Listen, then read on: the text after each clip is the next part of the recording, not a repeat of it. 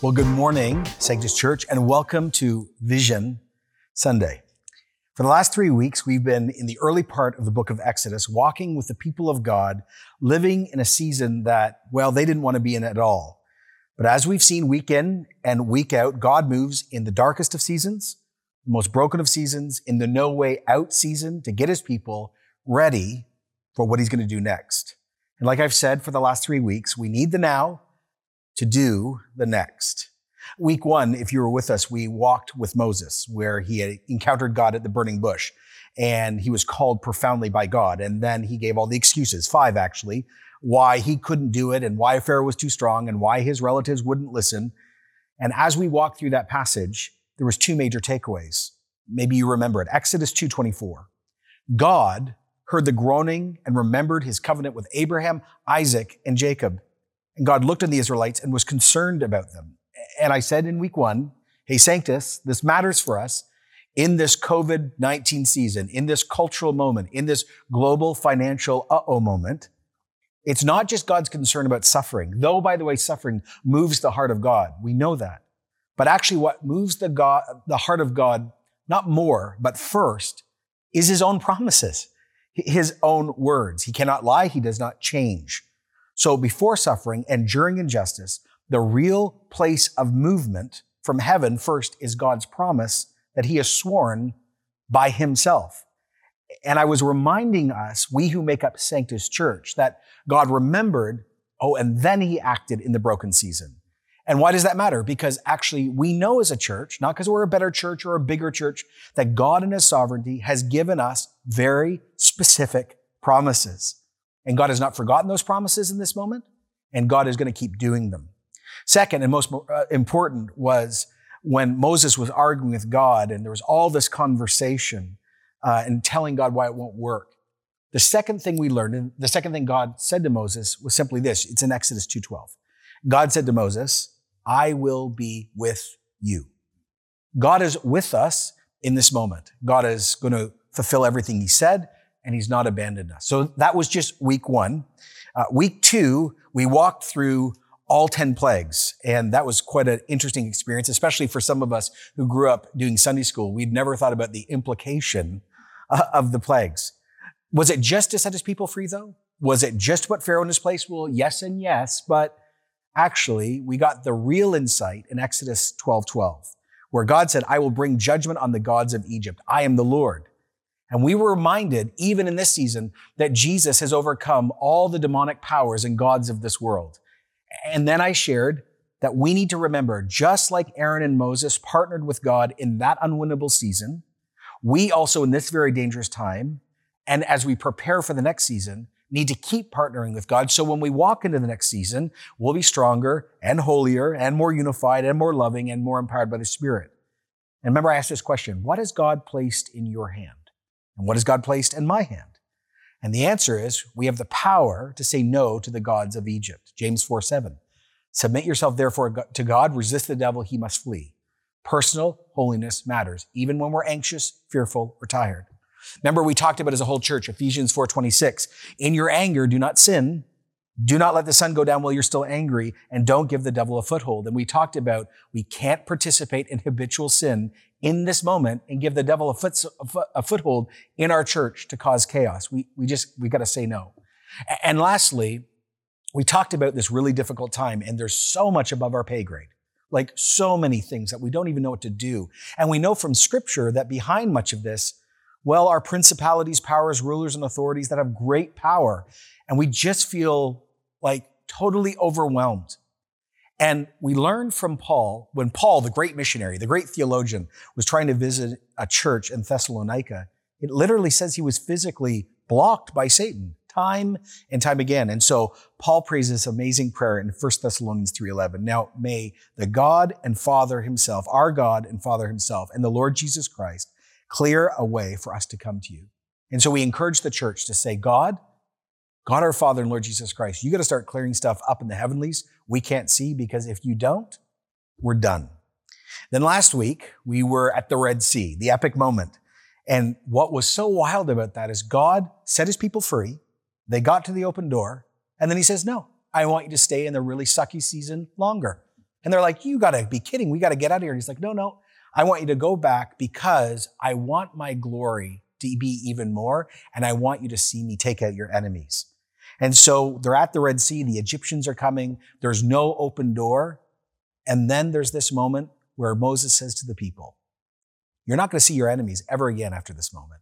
But Moses, being a good human being and a leader, goes back to check in just one more time and starts praying. And God's response to him is so hilarious and so needed. Why are you crying out to me? Why are your prayers filling my ears? Why? I've already given you the answer. Tell the Israelites to move on. And what I said last week is, God is saying the same thing to us. During this wild season, God's saying, don't just pray anymore. It's time to start moving. And so today we're going to address 3 different ways that this church in this very difficult season is going to move forward with God. We're going to talk about reopening and what that means and what it doesn't mean or what it might mean.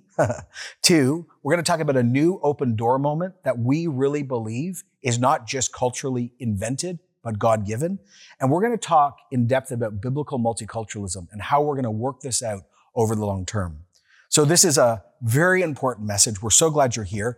And Dave, let's get going. Thanks so much for that, John, and appreciate where you've taken our whole church over these last 3 weeks.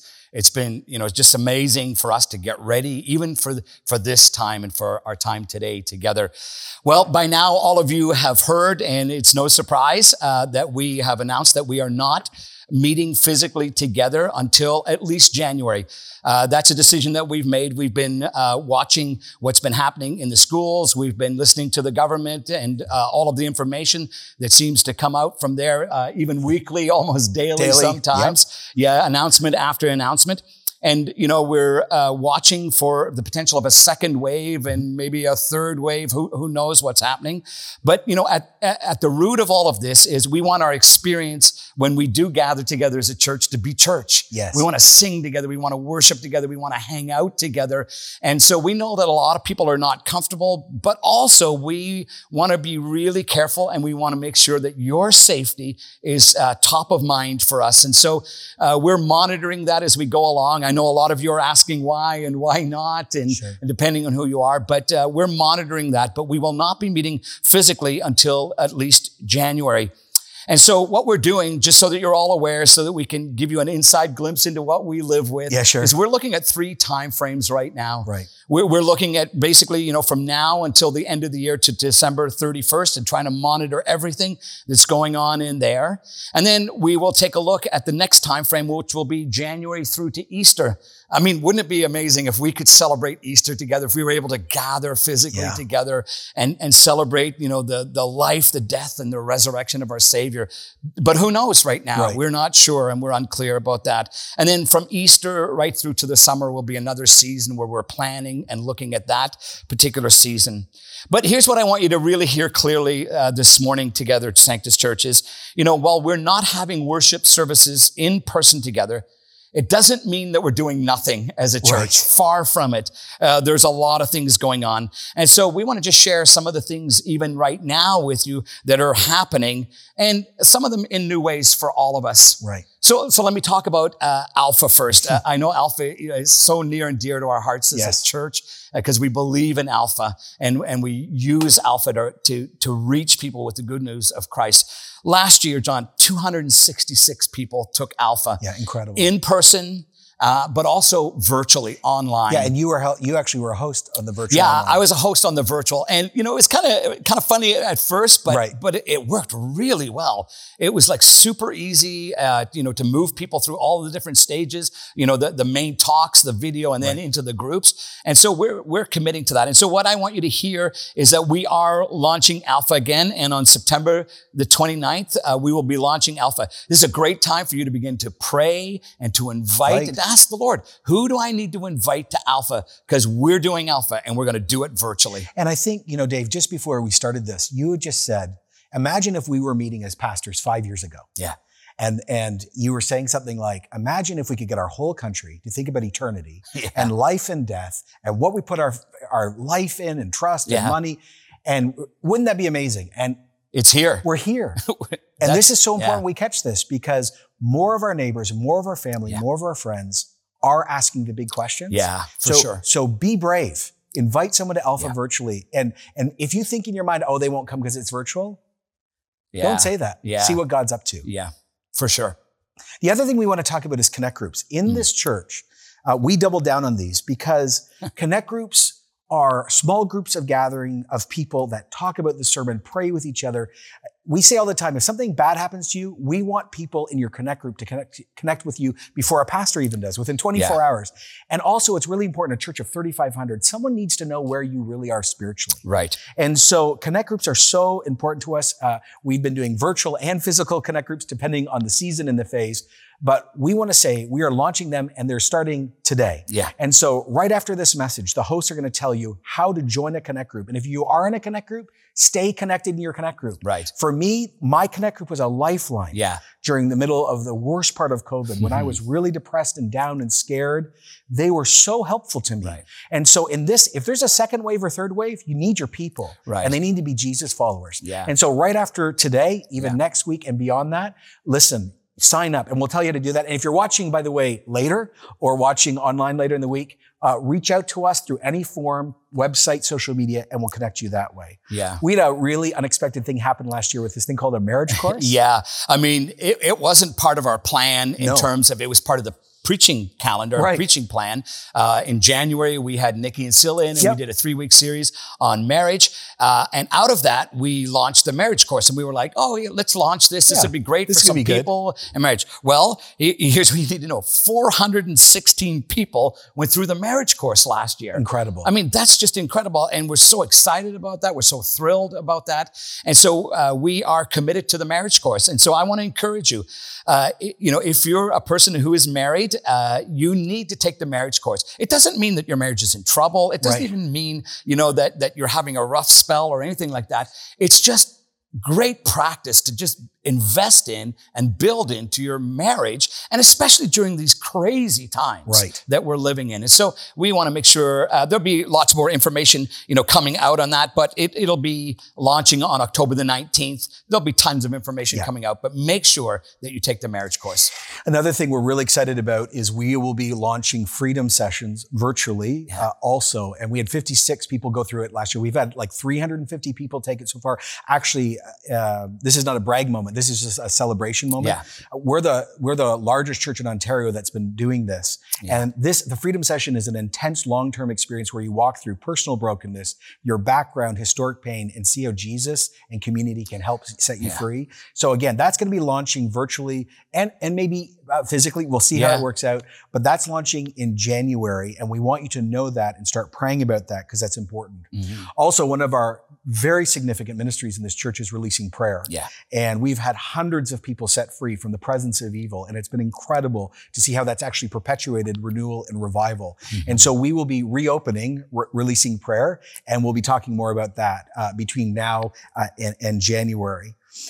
Basically, as we're talking, we should just share this. It's our goal that at our permanent sites that we actually have access to, Ajax and Port Perry, we want to run ministries. So there might be even some more ministries in part opening up beyond what we've just said in the next few months, and you'll hear about that.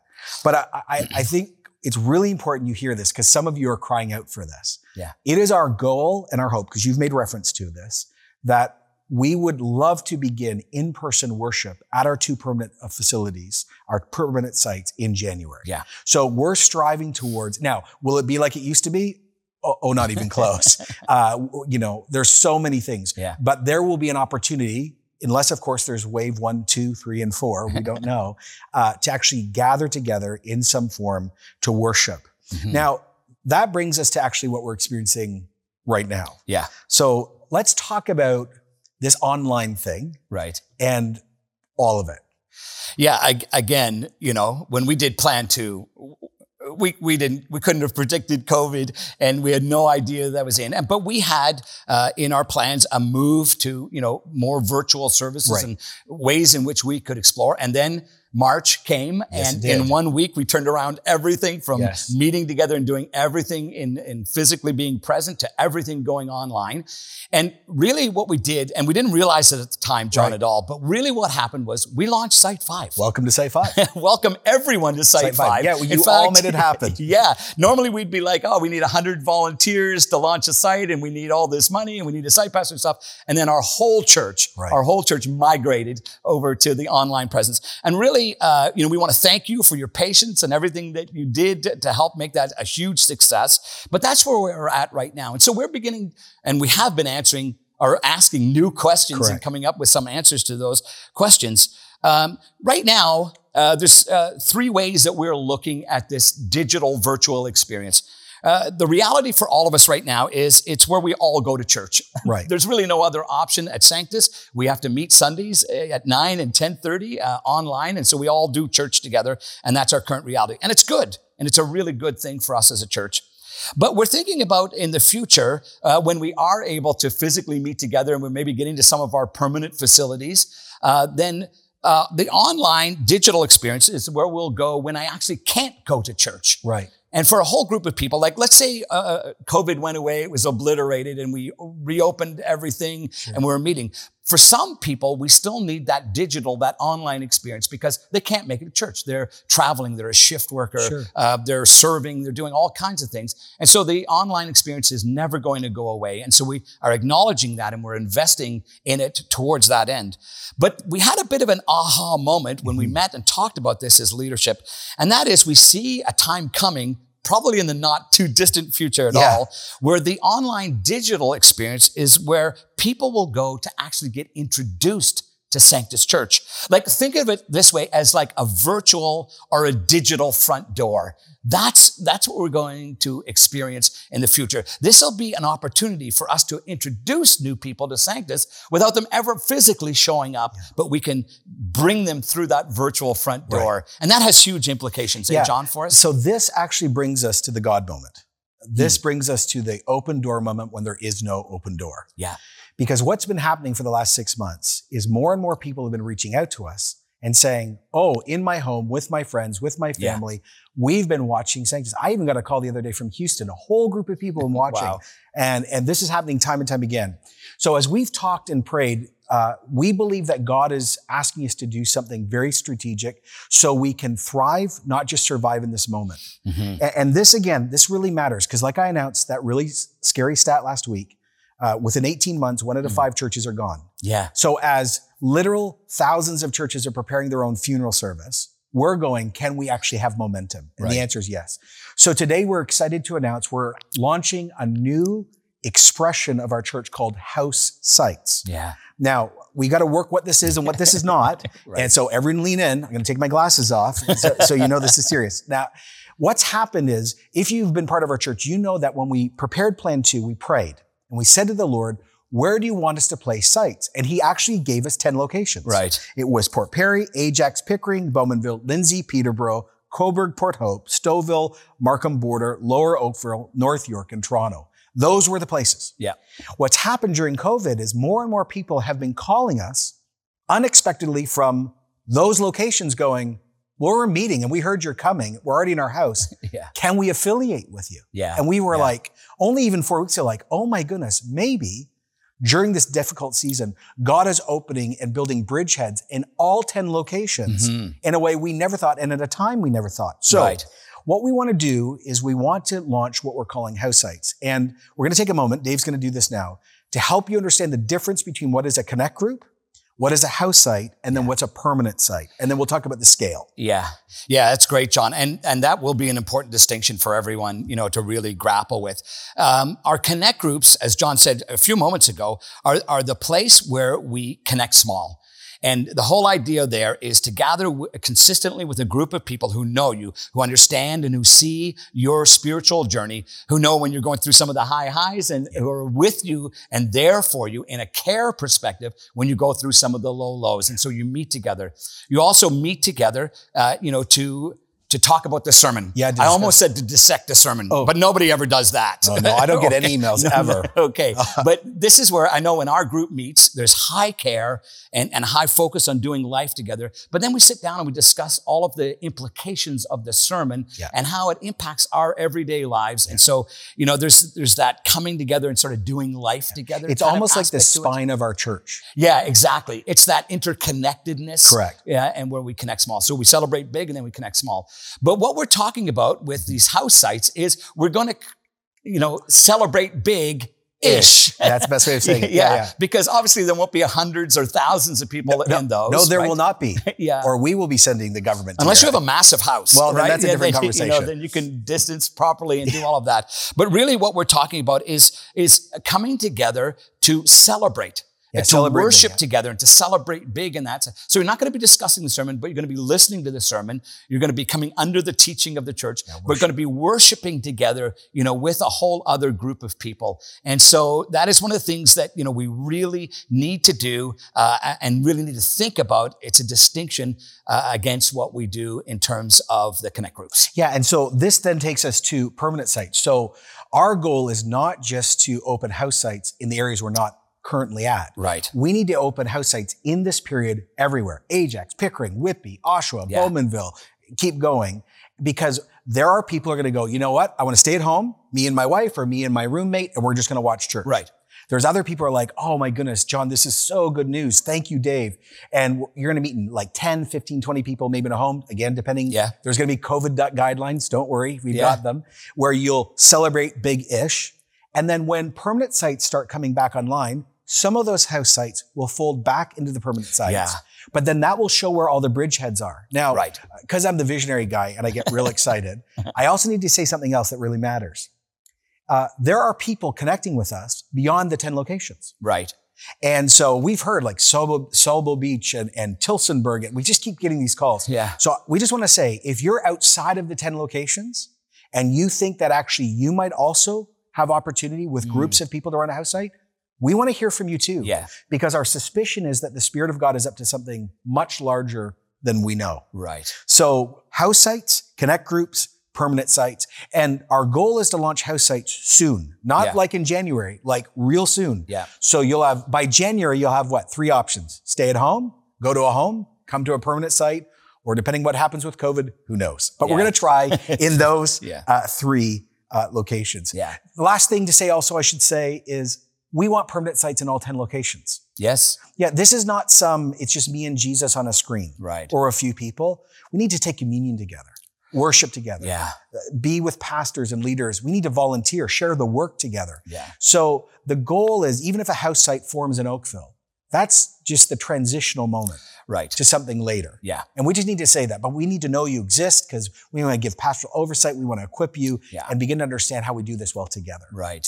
So we've got reopening and we've got the digital church and we've got house sites. And now we got to talk about another very significant thing, which is biblical multiculturalism. Right. We're in this grand cultural moment. The murder of George Floyd brought the world's attention to this. Mm-hmm. A black man is killed just because he's black by a system that it was set up to do that.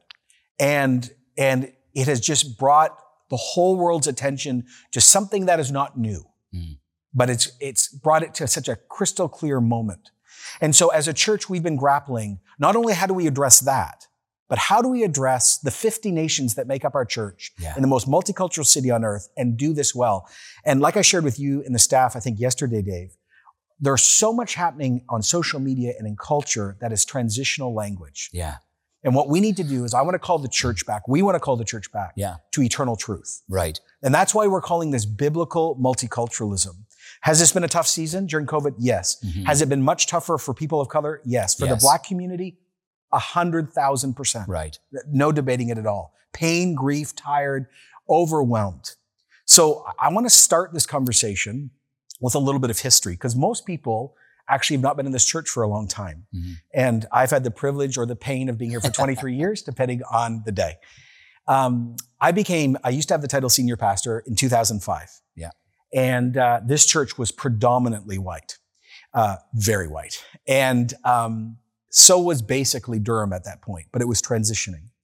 And we had an opportunity to move our church east and sort of move that way. And I stood up actually right there. And I said, God has not asked us to move, and we are not going to commit the sin of white flight. And most people in the audience didn't know what I was talking about. Some people did, and they left the church. But white flight is when Caucasian communities run from diversity. Yeah. Continually out in suburbs. And I said, God has asked us to be here, to stay here, and we will organically embrace what God is bringing here because God wants to reach this whole city, and Durham is a part of it. Right. And so that was the beginning of systematically praying for a multicultural church. Yeah. And my doctorate's in that topic. You and I have traveled the world together. We have prayed for years. And then with great joy, it happened. Little by little, more people. Now there's 50 nations. Our staff has become more diverse. And this was an amazing moment. But I need to also stop and own up to something. We prayed for multiculturalism. We wanted it. It's God's heart. And we're going to talk about that more in a minute. But though we were praying and publicly talking and preparing, we didn't understand even the implications of what that would mean. Right. So lots of people who love Jesus, who are people of color, joined our community. And as we tried integrating with each other, were hurt mostly unintentionally, sometimes intentionally, because there was such low cultural intelligence. Yeah. And so I just want to say to any person who belongs to our community or who's a person of color, that we are profoundly sorry that we didn't prepare the church better for this moment. Yeah. We prayed for it. It was God-given. And now we're just at this moment where we have to wrestle this through. The way I've been talking about it with the board and shared with Dave is this moment is a God-given gift, though it's a terrible moment, because it's now showing our church that we need to move from multiculturalism in attendance to multiculturalism in experience. Yeah, that's great, John. So we want to share with you 8 concrete steps that we're going to be working on as a church to do this better. And these are the first 8 concrete steps. And I know, and I'm just going to say this, I've done this for a while. You've done it longer than me. No matter what I say, no matter how much we say together, some of you are going to say, this is way too much. Others are going to say, this is not enough. I'm so upset. Others are going to say, what are you talking about? And we're in a no-win situation. Right. But we're convinced that these are rooted in the biblical worldview. Yes. So step 1, and this should be obvious, but it needs to be said. Yeah. We're going to keep preaching the gospel. Right. The life, death, and resurrection of Jesus. Because the answer to racism, the answer to systematic racism, is the life, death, and resurrection of Jesus. Because the only way you change a society is you actually change a human being. And how do you change a human being?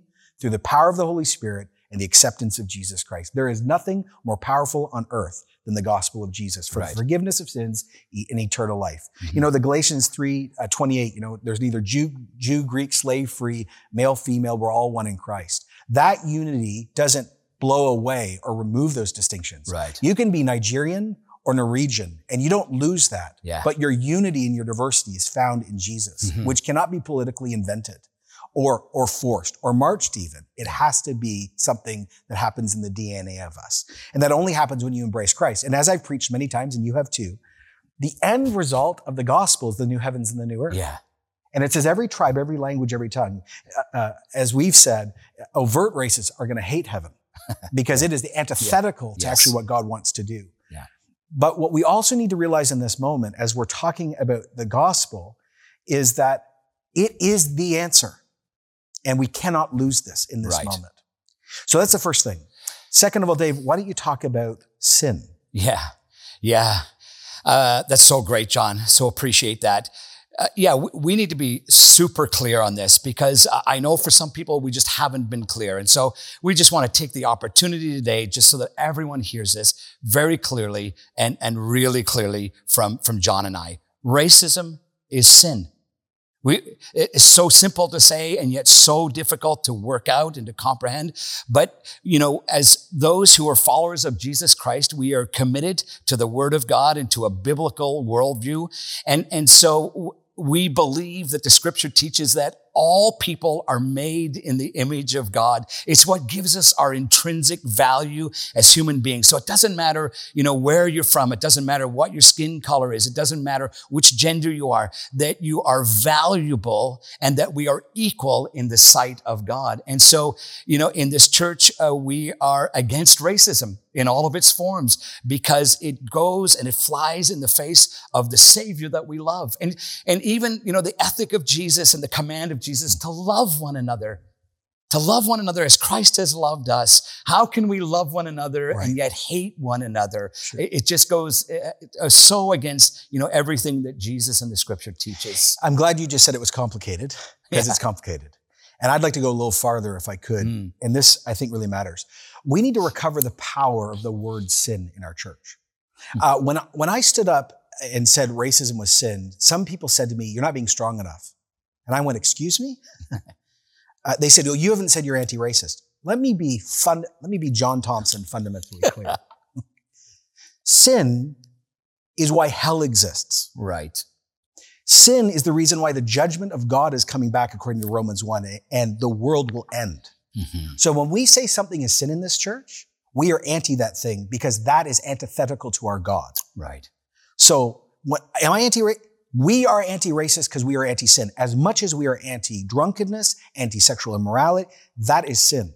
But we have to work this out more, because actually the Bible speaks very directly about racism in 3 forms, not 1. And we have to be rooted in a scriptural worldview, because when you are, actually no one gets out of the conversation. So the first thing is racism is, I hate you because of your skin color. You're brown and I'm white, so I don't give you a job, or I say bad things about you, or I kill you. That is racism. Right. And it's based on skin color. But what's been lost, especially in the last 6 months, is the etymology of the word racism, race, ethnicity, not just skin color. Mm-hmm. The Bible talks about racism also in hatred between nations. So Greeks and Turks, right? Yeah. Bosnians and Serbians. This really is important that we catch this, right? Israelis and Palestinians. Mm-hmm. Dave, where did you grow up? I grew up in Northern Ireland. Right. Now you came here as an immigrant, right? Right. Yeah. And so you actually have a lot of the negative experiences, even yourself. Yeah. As an immigrant. Yeah. But this is really important. What country were you taught to hate? Well, we were taught to hate the English because of all of the things that historically they did to the Irish. Right. So this matters. See, you were taught to hate English people, and they have the same skin color as you. Right. But you were taught to hate them because they're another country. Right. The Bible calls that racism. And so that has to be confronted. And it's like when I hang out with people from India and Pakistan. Yeah. They, much of the time, look very similar by skin color, though there's great diversity there. But there's hate because of so much tension, religion, politics. The third version is tribalism. Most of the African experience, most of actually the Asian experience today, and many other places on earth are still rooted in a tribal worldview. Right. And I've had the great privilege of traveling to 40 countries and interacting with this. And so much of the time, racism is actually within your own nation, but is against another tribe because it's a lesser tribe. So, John, why are you bringing all this up? Because I've had to deal with all 3 forms of this style of racism in this church. Someone said to me very strongly the other day, you're just bringing this up to sort of water down the conversation almost. And I said, no. Toronto is the most multicultural city on earth, and everyone brought their crap here. Yeah. It's all here. And so since it's all here, we as a church, because we have 50 nations, have to face down not 1 style, not 2 styles, but 3 styles. And if we're going to see Toronto transformed, we have to call all of it out. So we want to say to you, racism is sin. It's complex. We understand that, we sort of understand, that's the better way of saying it, the complexity in society. But from a biblical worldview, this is at least our starting point. Yeah. And we need to go there. This brings me to the third step that we need to talk about. I've been so encouraged by the amount of very difficult conversations that have happened over meals in our church. Right. So the Bible uses this word called fellowship, which if you grew up in church became a churchy word that we all threw out, the fellowship hall. Some of you know what I'm talking about. But the power of fellowship is when Christians gather together, and they're together in a connect group, as an example. And what I've been so encouraged by is we have a growing amount of diverse connect groups where people from different backgrounds are together. And as they've been talking, they felt safe enough to talk about pain, racist experiences, etc. And the dialogue that happened and the arguments that happened and the prayer that happened was one of the greatest antidotes to disunity in our church. Yeah. And so we're doubling down. I want to say this again on connect groups, especially diverse connect groups. How can I actually support the bond of peace? Right. How can I continue to see this church succeed? I must be with people who love Jesus that are different from me, because in this, there will be at least a greater bridge that might not be there. Yeah. That's great, John. So good. And then another way, the fourth step that we're taking is around staff training. I mean, we had some diversity training already planned, and we actually had it booked, and then COVID hit, and so we had to cancel that. But as things have grown, and as we've learned so much more, we're committing to even more than just diversity training. Really, cultural intelligence is where we're hanging our hats on this in terms of the training that we are going to give to our staff and we're going to get as staff. Cultural intelligence is this globally recognized way of assessing and improving effectiveness in culturally diverse situations. And because there's so many cultures represented in our church, that we need something that is really robust, training that is robust to help us navigate the situations that we find ourselves in. And for those of you who may not know, cultural intelligence and all of the research done there is rooted in rigorous academic research from over 100 countries around the world. And it helps people just to relate and to work effectively together, especially when these people are from different cultural backgrounds. And so we're going to be getting our whole staff training in that. And I think that that's really going to help us a lot as staff as we lead the change in this area around biblical multiculturalism. The fifth area that I want to talk about is this, and that is how our board is actually getting involved in this. And I'm so proud of the board that leads this church. I mean, what a great group of men who lead so much behind the scenes, and yet they're so diligent in what they do here. Right. Over the last several years, most of you would never really have caught on to this because so much of it happens in the background. But there has been a very intentional effort to open up the leadership of this church to more people and to a greater diversity of people. See, back in the ancient days, years ago, when I first came, our membership model was limited to only those people who were officially members. And so if there was 300 people and 150 of those are men, then our leadership pool in terms of the elders of the church was 150 people. But over the last several years, our board has led the charge in redefining our membership to a much better membership model now, where it's gift-based ministry. But what that has done is opened up the leadership of our church to more and more people. Mm-hmm. And so now people from all kinds of cultural backgrounds, all kinds of people of color, the way is wide open for people to get involved in the leadership of this church. But that's what they've done. But they're even being more proactive in this conversation. And I love what the elders have decided to do is each one of the elders is going to be required now going into the future to begin to come alongside and to identify and to begin mentoring younger men who will then hopefully be great candidates for leadership in this church. And we're going to be very intentional about inclusivity in that, including people from different cultural backgrounds and people of color in that mix. And so I think that's a really great positive step, John. Yeah, it's just really good. And can I just clarify something, just because we're talking here? The old membership model, people of color could have been part of it. Of course. Yeah, yes. Just to make that clear. But what's said was, it was just such a small membership group. Right. And most people don't think membership's that fun or sexy anyways. It's just the truth. Right. So now there's this moment where it was opened up to the whole church. And this proactive moment is a real gift for our church, and we're excited. Right. Next thing we want to talk about is staff and staff hiring. We want to say this explicitly. Do we want a more diverse, multicultural staff? Yes, 100%. Because how can we lead a church that is becoming more diverse if we are not more diverse ourselves? Of course we do. We took an organic approach before. It is now a key lens we'll be using. But I need to pause in this very tension moment and remind everyone that we're a church. Yeah. We're not a university. We're not a school system. We're not the firefighters. We're a church. And there's a key element for the last 6 months, as I've listened to staff and board and blogs and I've been waiting for one person to say one word, and I haven't heard it yet. Yeah. And it's the word sovereignty. So yes, are we going to be diligent when we hire good staff? Yes. Are we going to work on cultural sensitivity and intelligence? Yes. Are we praying and hoping and to be intentional that more and more people from so many different backgrounds join our staff? Yes. But who God chooses, that's the final say. Right. And I think we all need to do this. And listen, I want to be very clear because some of you just threw something at your television. Okay. And this matters. I'm not using this as an excuse. Right. I've seen churches go, well, it's God's sovereignty and we're all white. No. What I'm saying to you is this. God at the end of the day still leads this church. Yeah. And he runs this church and he knows who needs to be here. God at this moment has placed Dave and I here. He has. And so the question is, we're going to do all our due diligence, but sovereignty has to have the final say. And we all have to agree to that because that's as biblical as it gets. We want to talk about volunteers too. This is step 7.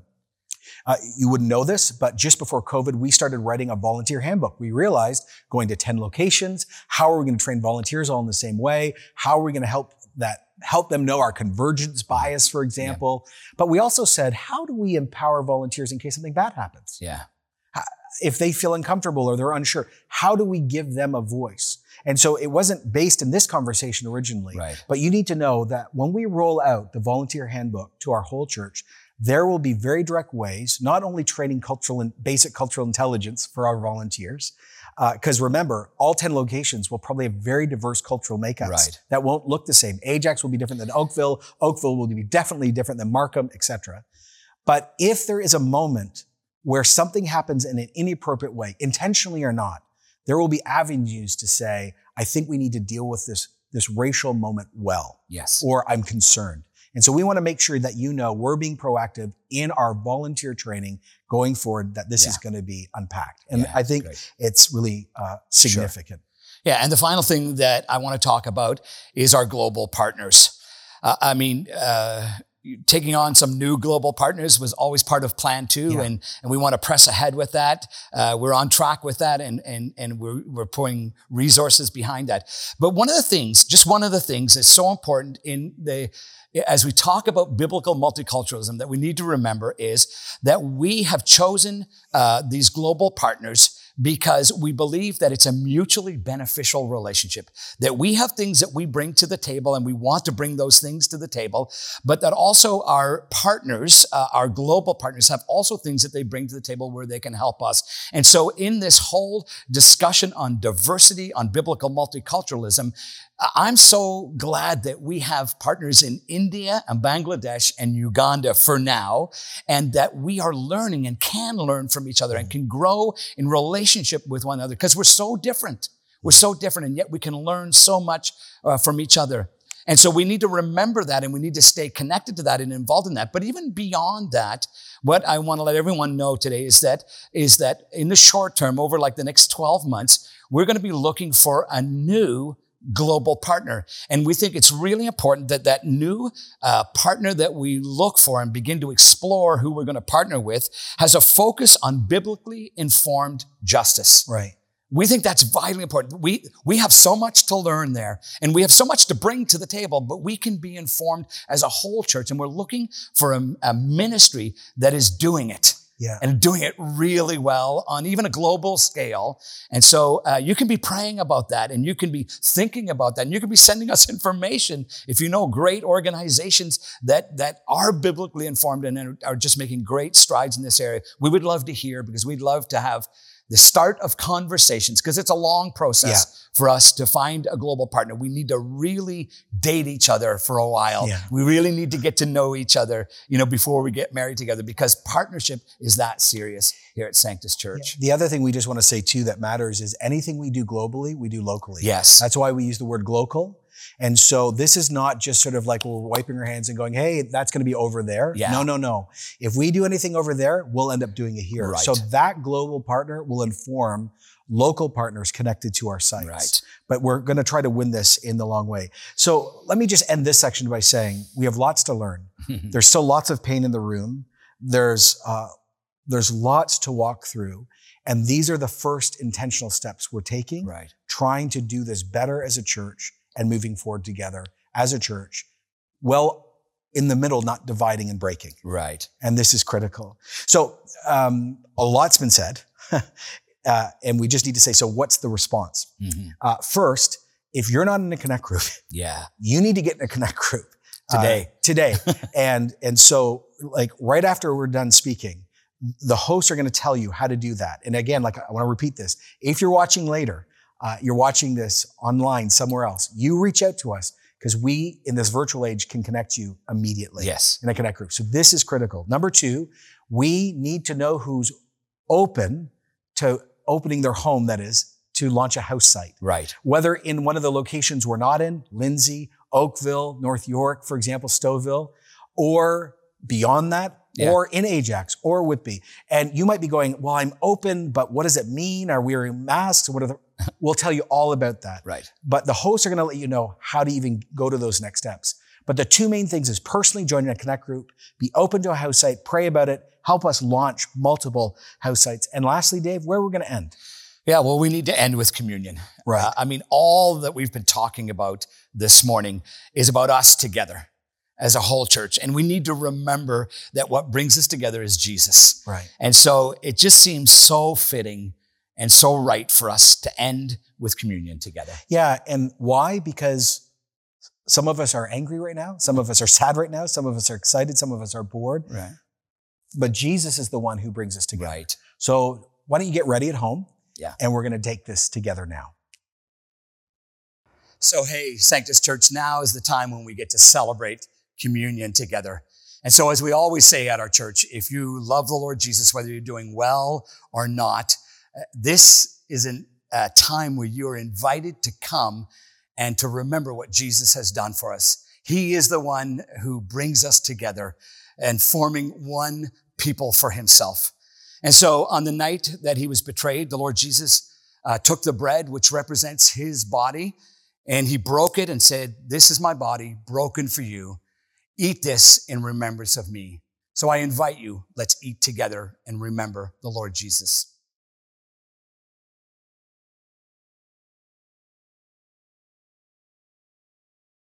In the same way, after supper, the Lord Jesus took the cup and said, "This cup represents my blood, which will be shed for you," because the Bible says that without the shedding of blood, there is no remission, no forgiveness of sins.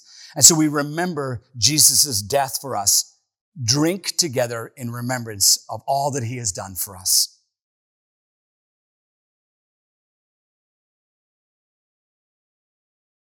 And so, Lord Jesus, we thank you, we praise you. We give you all of the glory and all of the honor for everything that you have done for us. And we welcome you into all that we are doing in our individual lives and our life as a church. May all of the praise, all of the glory go to you, God our Father, blessed Lord Jesus, and Comforter, Holy Spirit. Amen. Well, Lord bless you.